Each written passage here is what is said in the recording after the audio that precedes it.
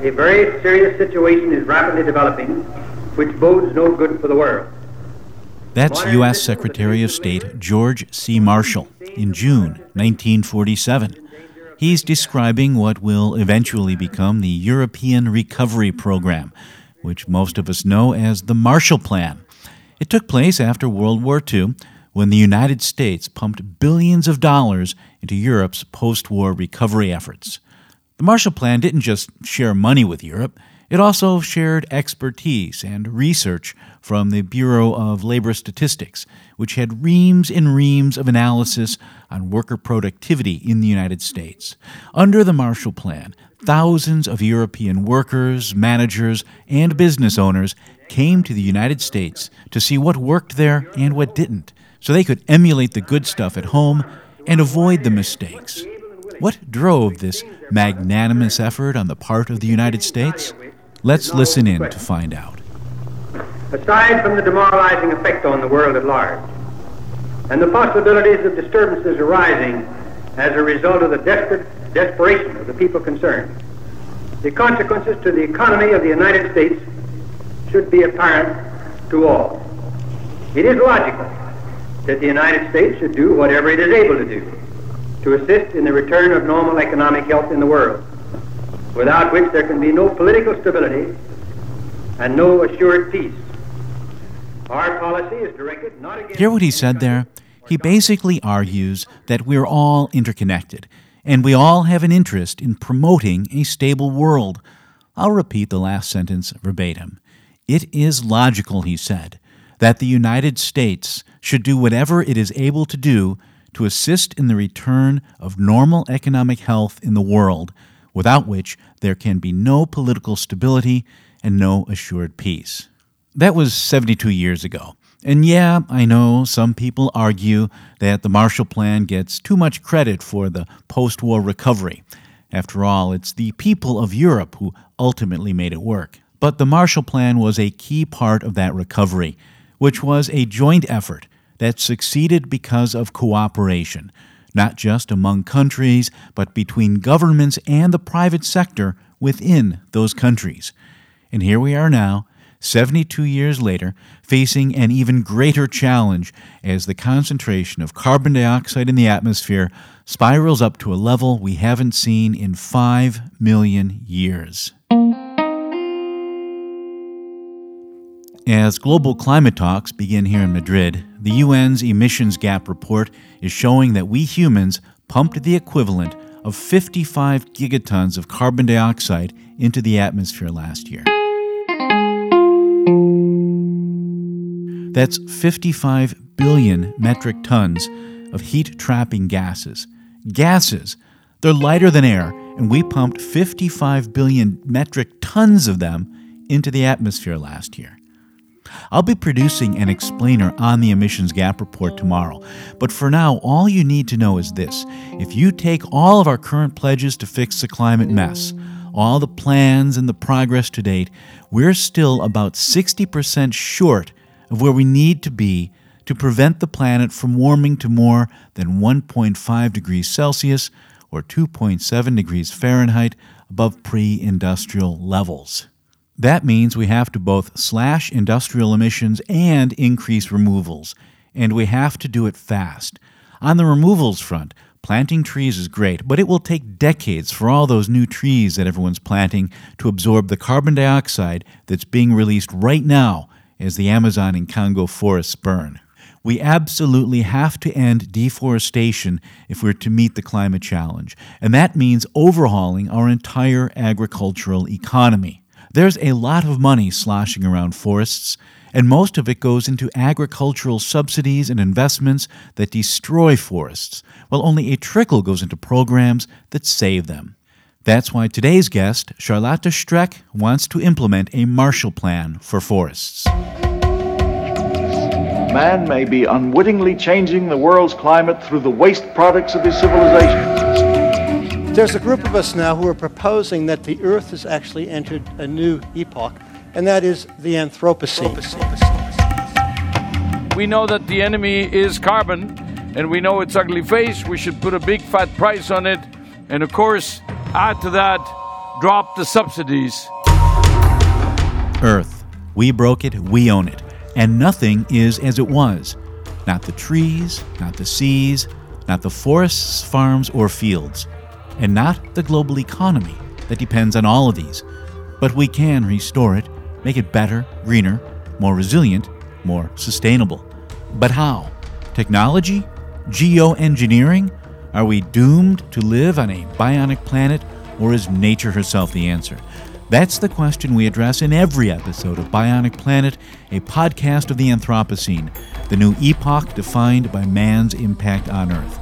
And today we examine that question by taking a step up out of the weeds for a moment and looking at the bigger picture.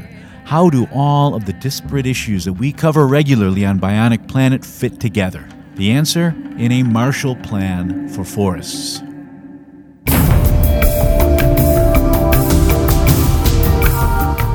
Five years ago, companies, countries, and indigenous organizations endorsed the New York Declaration on Forests, or NYDF, which is a set of 10 goals that were supposed to cut deforestation in half by 2020, or just 1 month from now, and end it completely by 2030. In those 5 years, companies have completely restructured their global supply chains. Benign companies have become very good. Sloppy companies have become horrible. Despite the improved transparency, however, deforestation rates have gone up, not down. Today's guest, Charlotte Streck, is one of the very first people I met when I started covering this stuff back in 2006. She runs an environmental consultancy and think tank called Climate Focus, which not only researches deforestation and its drivers, but helps governments, companies, and UN agencies understand how to address it. Climate Focus also oversees the program that evaluates the New York Declaration on Forests. I caught up to her by Skype a little over a month ago to find out about the Marshall Plan for Forests, but it also hit me that although I've interviewed her about 1 million times in the last 15 years, I had no idea how she got into this whole thing. So I started out by asking her.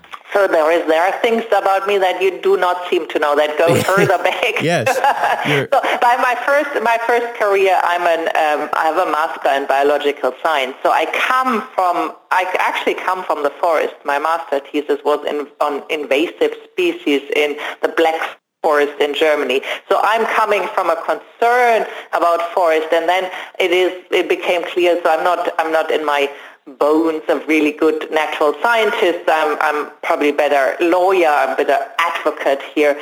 But so I went on to go to law school, but always with a view on defending ecosystems and forests. So that was definitely the primary motivation.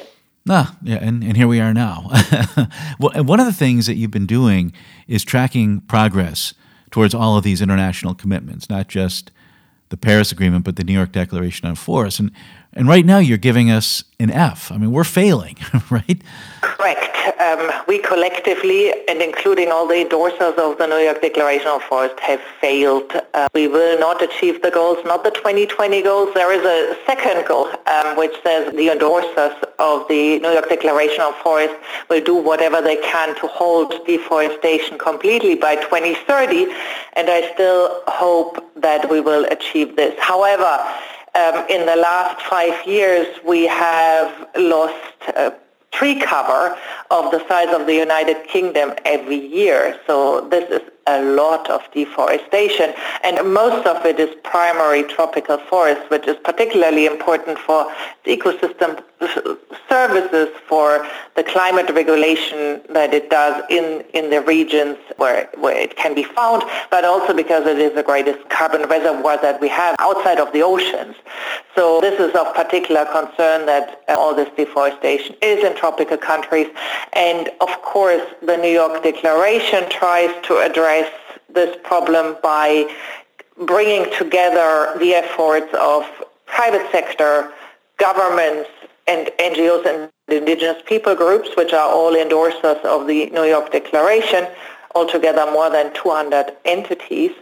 But if we look at the Paris Climate Agreement, this is, while it is narrower in terms of sectoral coverage, because it is only looking at governments, speaking to governments, but it includes, of course, all governments. So we can also hope that not only that these different endorsers and groups and governments live up to what they have said in the New York Declaration, but also under the Paris Agreement, where we will see in 2020 an updating of the country pledges with respect to climate change mitigation. So we have these two processes and others in parallel. And I guess what it all comes down to is money. It's flowing into activities that destroy forests, and you've been saying that since I've known you. And just this week, the Food and Land Use Coalition came out with a new report. One of the things that they said was that only about 1% of the $700 billion or so that we spend on food goes into activities that support the environment. And that, I guess, it's this kind of stuff that made you put out this call for a Marshall Plan for forests, trying to bring resources to bear on combating deforestation. But I guess a question I would have on the FOLU report, we've got all these subsidies paying people to do the wrong thing, and then you've got Red Plus paying to do the right thing. Shouldn't we start by ending these destructive subsidies? Wouldn't that do more than putting money into Red Plus, or is this a matter of targeting the money from Red Plus in the right way? Both is important, but if you ask me what is more important then it is realigning the baseline funding so that what we have currently going out to activities that drive deforestation with forest goals. Because it's absolutely correct that, as long as we pay 100 times more, and this is governments, investors, so it is not only subsidies, it is all baseline investments of private sector investors that do support agricultural projects and supply chain activities and the food sector. And most of it, the overwhelming majority, is not only not having any forest goals, so it's not only not forest positive in the sense that it wants to protect the forest, it is also not coming with any safeguards. So it is blind on the forest eye, and we need, so that it's very urgent that this baseline funding, or the gray finance, how we call it, is shifted and being made climate and forest proof, so that it takes into account safeguards and is deployed in a way that at least it is careful with forests. Having said this, red and forest-specific finance is of course important, and we also need more of this because this is the catalytic finance that needs help governments and private sector to shift the baseline finance into greener purposes. Let me jump in for a second here because I know the sound isn't all that good. And I want to make sure you pick up on that term, catalytic finance. Basically, we have all of this money sloshing around the world. Some of it in agriculture subsidies that are driving deforestation, and a little tiny bit of targeted finance for things like Red Plus, which I've covered a lot of these past few months. Red Plus stands for Reducing Emissions from Deforestation and Degradation of Forests, plus the enhancement of carbon stocks. And it uses carbon finance to jumpstart sustainable agricultural practices. For more on Red Plus, check out episodes 49, 50, and 51. Also, if you like Bionic Planet and want more and better episodes, then you can help me generate them by becoming a patron at patreon.com/Bionic Planet. That's Patreon, patreon.com/Bionic Planet. Bionic Planet is all one word, no dots or dashes.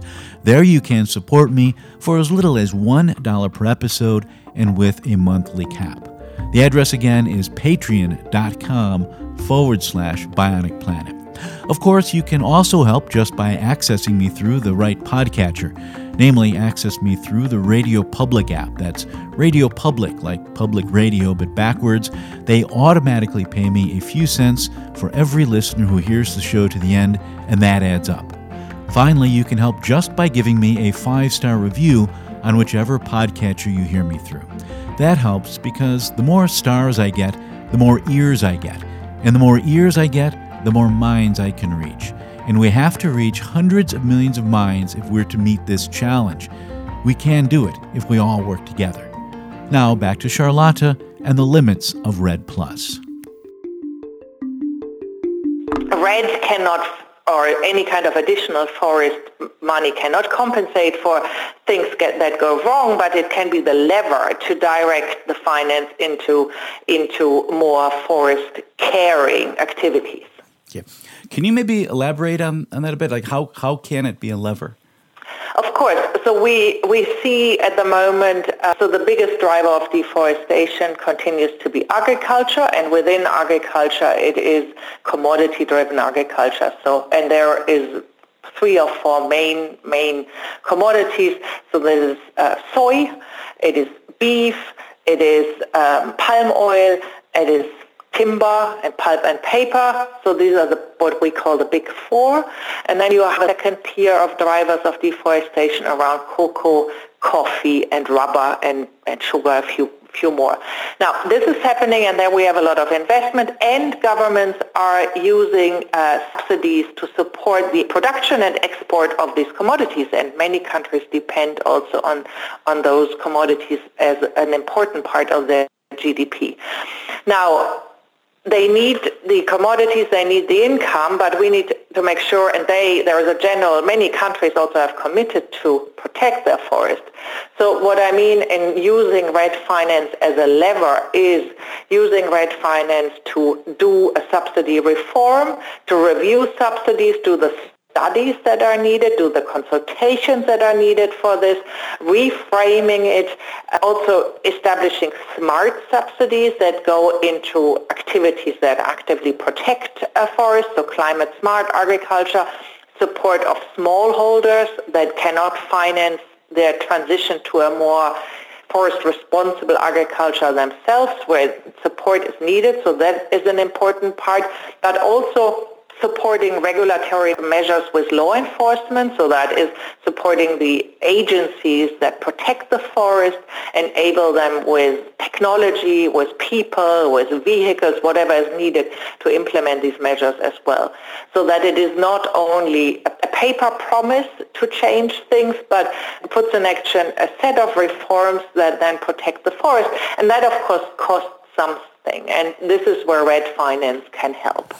So it can be a small amount of money that maybe goes into a case. I know in Indonesia with palm oil, that's been a big issue, is helping these smallholders get up to speed, because smallholders are less efficient than the larger operations, and some companies are working with smallholders to help them improve their practices. And you're saying that RED Plus finance can also be used to help these kind of practices where there's no real money to start it up. You can help these smallholders get up to speed so that they're able to produce in a way that's sustainable and that their sustainability is verified, et cetera, and then it becomes easier for private sector finance to move in and know what to buy. Is that an accurate way of putting it, or? That's right. The smallholder example is a very good one, and you have a whole suite of activities that need to be financed in order to link the smallholders to a market and to make sure that there is a certification of products that are deforestation free. The smallholders do not deforest generally because they want to deforest. They do it because they have a lack of opportunity. They have a lack of input, so they mine the soil. They don't have land titles, and for this they go and encroach into the forest. So a combination of organizing the smallholders in cooperatives, giving them market access, helping them to get land title to their existing farmland so that it is worth for them to invest in, but then also making available particular credit lines that allow them to invest into the transitions that are necessary. That can be new plants, it could be labor, it could be whatever is needed. That depends also, it's in palm oil, a bit different from cocoa and other activities, but it is always a number of farm activities that need to happen, and smallholders normally don't have the cash reserves or access to credit to do it. So all this needs to happen to make sure that the smallholders then can, on one hand, carve out a good living and improve their living standards, and stop encroaching into the forest. So that is, one of these examples. And for larger businesses, take, for example, the soy sector. In soy, we have comparatively few smallholders. If you compare it to palm oil, for example, or also to beef. In soy, it is often a question of particular safeguards, of particular regulations that need to be put in place for the larger farmers not to deforest, and that needs to be backed by enforcement and the agencies that can monitor this. So that's another set of activities, even though the farmers need less direct support than, for example, in palm oil. Mm-hmm. And I mean, and one country that has that kind of regulation is Brazil, but with Bolsonaro in office, we're seeing the Amazon being destroyed, at ever faster rates to make way for agriculture. How can this kind of targeted finance impact a country like that? We have a recalcitrant government that isn't really interested in enforcing the law. Well, unfortunately, we see a number of governments around the globe which are not stellar examples of climate change or resource protection at the moment. And it is a problem, of course, from the outside. There are limited things the international community can do, because at the end it is a political prerogative of a country and people in the countries to decide. However, of course, in Brazil and in other countries where we at the moment see rollback on, regulation. We have this, of course, in the U.S. as well, and in other countries. There are many actors in the countries that are unhappy with these developments, and they are connected, for example, in civil society.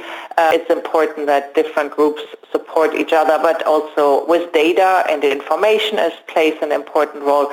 And least, but or not least, what we can do in countries where a lot of the commodities go, so whether it is soy or beef, it is a legitimate question on what we can do on the demand side, saying that we, through our behavior in Europe or in North America or in whatever other countries we are not contributing to deforestation in Brazil or Indonesia.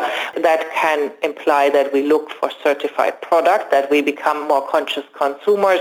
It can imply that we eat less meat, for example, which is one of the main drivers of deforestation. But it also means having a conversation with our governments about demand-side measures, for example, requiring that the importers bring proof that this commodity is deforestation-free when it enters in our countries and markets.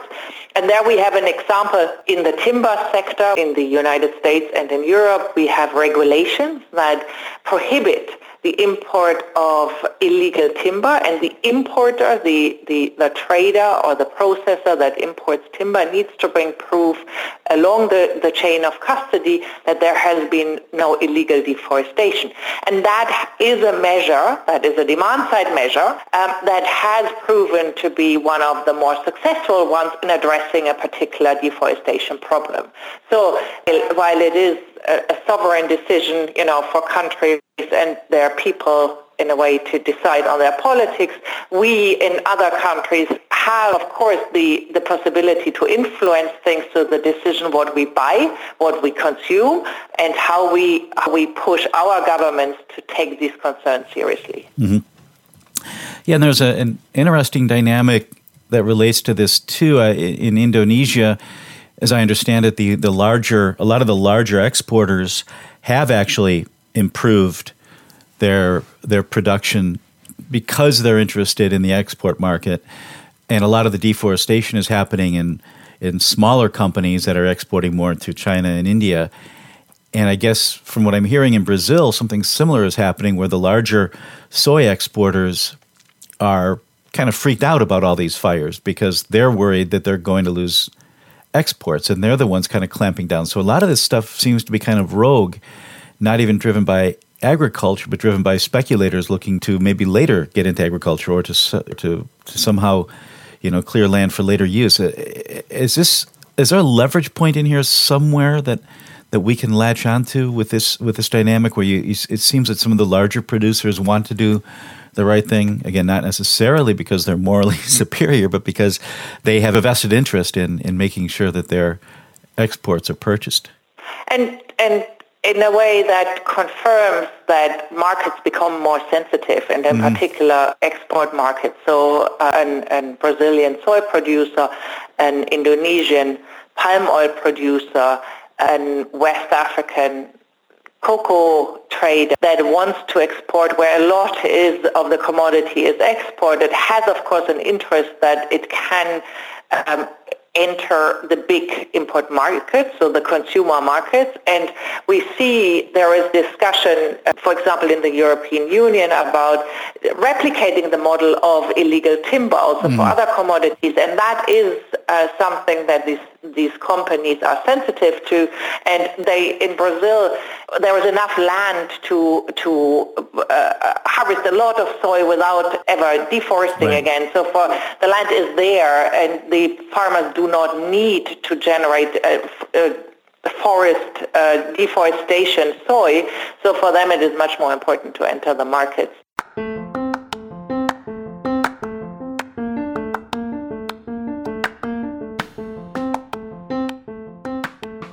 The model of illegal timber that she's alluding to is a 2013 amendment to the EU Forest Law Enforcement, Governance, and Trade Action Plan. A lot of people call it FLEGT for Forest Law Enforcement, Governance, and Trade. It essentially bans the import of timber that has been illegally harvested abroad. And it works. Now they're talking about doing something similar for commodities that impact forests. And there's precedent for this too. In 2006, a bunch of U.S. importers implemented a voluntary moratorium on the import of soy from farms in the Amazon region if they had been recently deforested. The soy moratorium worked, at least in the Amazon, but deforestation shifted to the Cerrado. You can learn more about this on episode 20 of Bionic Planet. That's called Brazil and Indonesia Connecting the Climate Dots. Also, if you like Bionic Planet and want more and better episodes, then you can help me generate them by becoming a patron at patreon.com/Bionic Planet. That's patreon.com/Bionic Planet. There you can support me for as little as $1 per episode and with a monthly cap. The address again is patreon.com/Bionic Planet. Of course, you can also help just by accessing me through the right podcatcher. Namely, access me through the Radio Public app. That's Radio Public, like public radio, but backwards. They automatically pay me a few cents for every listener who hears the show to the end, and that adds up. Finally, you can help just by giving me a 5-star review on whichever podcatcher you hear me through. That helps because the more stars I get, the more ears I get. And the more ears I get, the more minds I can reach. And we have to reach hundreds of millions of minds if we're to meet this challenge. We can do it if we all work together. Now, back to Charlotte Streck. But we see also, coming back to Indonesia, Indonesia is a good example of a bit of a success story. So if we go and, about something positive, we see a relatively sharp decline in deforestation in Indonesia in the last 2 or 3 years.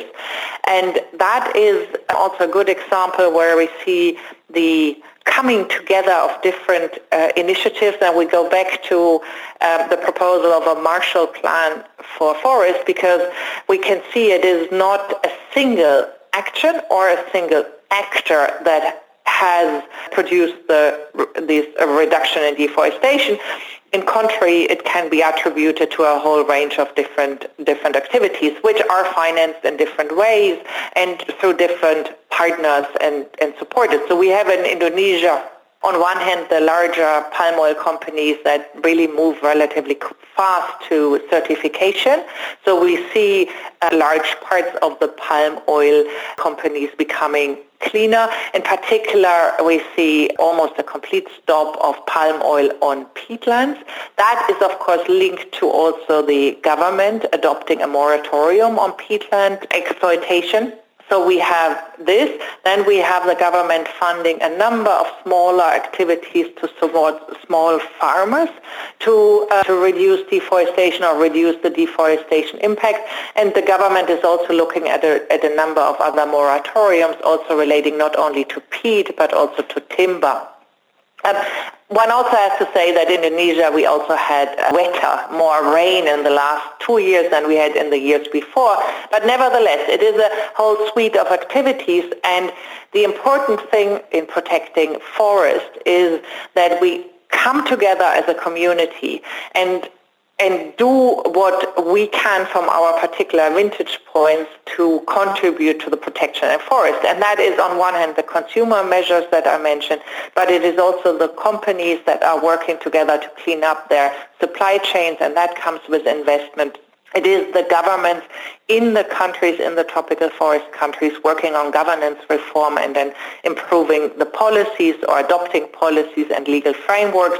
It is the donor governments that support through the RED mechanism these activities of governments and make sure that financing is available to pay and reward these efforts. And it is civil society that works on different on-the-ground programs and on transparency, partly also supported by philanthropies. And it is private sector investors into the conservation projects and RED projects.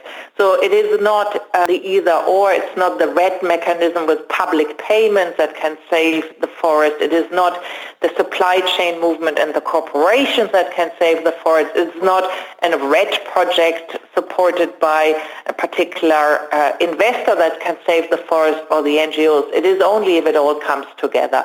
And similar to the Marshall Plan in Europe after Second World War, which was a very ambitious collective effort to rebuild Europe, I feel we need a collective, ambitious effort to protect the forest, where all hands and all purses have a role to play. What should we be looking for to know if these various disparate movements are in fact coming together? What should we, what would be some signs that we're actually going in the right direction? So on one hand, next year is critical. It's probably more critical even than this year in terms of the politic process. For the forest, every second is critical. Mm-hmm. But in terms of policy processes, we have a lot of deadlines that are linked to 2020. As you mentioned at the beginning, the New York Declaration on Forests. We will see a new set of pledges under the Paris Agreement.